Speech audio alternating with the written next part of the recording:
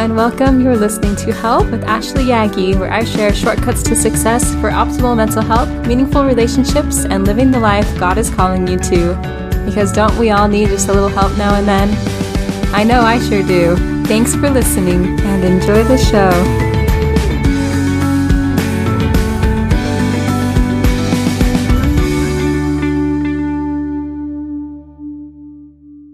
Hello, friends. Happy Friday. Today, I want to continue the New Year theme and share 3 simple strategies for starting a new goal or habit, or even just a project. We've talked before about our outdated brain programming and how our brains will work to keep us in homeostasis, in what is familiar or easy, or working well enough as it is. Our brains shy away from change because it is unfamiliar.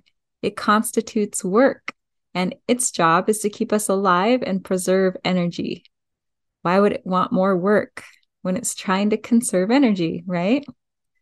So we can use this information about what's going on in our brain to help us as we set out to make changes.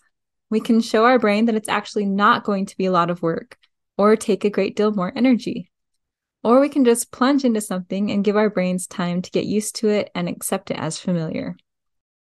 My favorite strategy for new habits is called a habit hook. We hook a new habit to an already established habit or routine.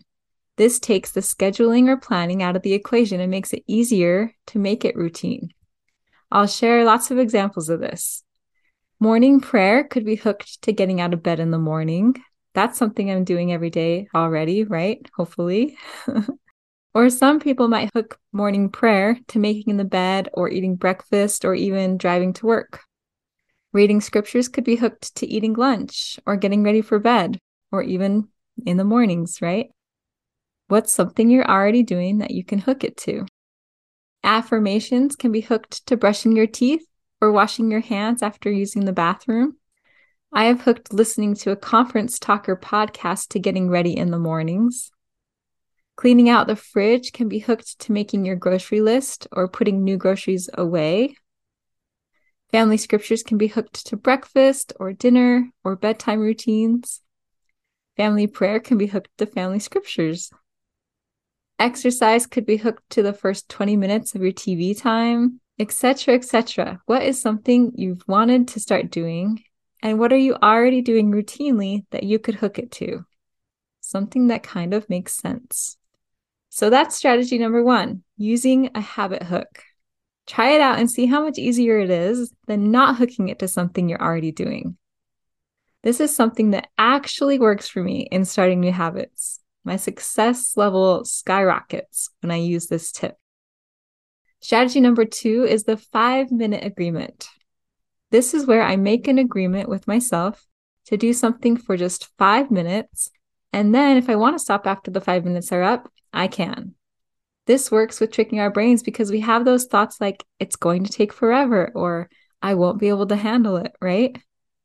But if we commit to ourselves and mean it, that if after 5 minutes we want to stop, we will, then we're assuring our brain that there's a short time frame. It's going to be doable. It may be less than pleasant, but it's only for 5 minutes. Generally, it's the starting something that is the hardest part, right? Once we get going, we will often choose to just continue. It takes energy to stop or change what we're doing too, right? But the trick is we don't have to keep going if that's what we choose. 5 minutes is better than nothing. So we'll work on dishes for 5 minutes, or exercise for 5 minutes, or read scriptures for 5 minutes, or clean for 5 minutes. Those tasks that are harder to start sometimes, but we want to improve at, or that need done anyway. Just 5 minutes. This can also work with starting a new practice or a goal we've set. So strategy number 2 is a 5-minute trick or agreement. We commit to ourselves to doing something for just 5 minutes. We can do most anything if it's just for 5 minutes, right? Strategy number 3 is a tried and true practice of getting an accountability partner. You can let someone know what you're wanting to do and ask them to hold you accountable. Let them know you'll tell them every time you do something, and that if you don't let them know, they can check in with you to see how it's going.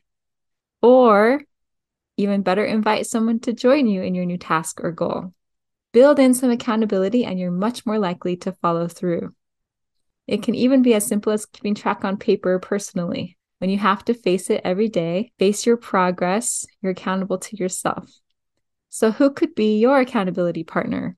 This could be a spouse, a friend, a ministering sister or brother, a church leader, one of your children, someone you're wanting to get to know better, a group, whether it's online or in person, or even an app. Find someone or something external to help hold you accountable. I recently had a friend invite me to do a 40-day affirmation meditation challenge with her. We set up a way of being accountable, which was just a text every day after we did it. We talked about it sometimes and shared what was working or helping, or talked about the experience, but mostly it was just a simple daily text. Having that accountability partner was imperative for me in completing that challenge. In those 40 days, I think I missed just once, which I made up afterwards. We're probably 40 days after the challenge now, and in those 40 days, without the challenge or accountability partner, I think I've done the practice 4 or 5 times. So I learned a new skill that I can use, but having an accountability partner greatly improved my success rate. So if you're trying to implement a new small and simple practice or goal, and this is my summary in 60 seconds or less, you can try 1 or 2 or even 3 of these easy strategies that will vastly increase your level of success. Strategy 1 is the habit hook. You hook something new to something you are already routinely doing to easily make it routine also. Strategy number 2 is the 5-minute rule. You agree to doing something for just 5 minutes, and if after the 5 minutes are up you want to stop, you can. This makes it much easier to start. Strategy 3, the final strategy I shared today, is to get an accountability partner or find a way to be externally accountable. So here's to your success, my friend. May you get to something you've been meaning to do and find it isn't that hard after all, with strategy and science on your side.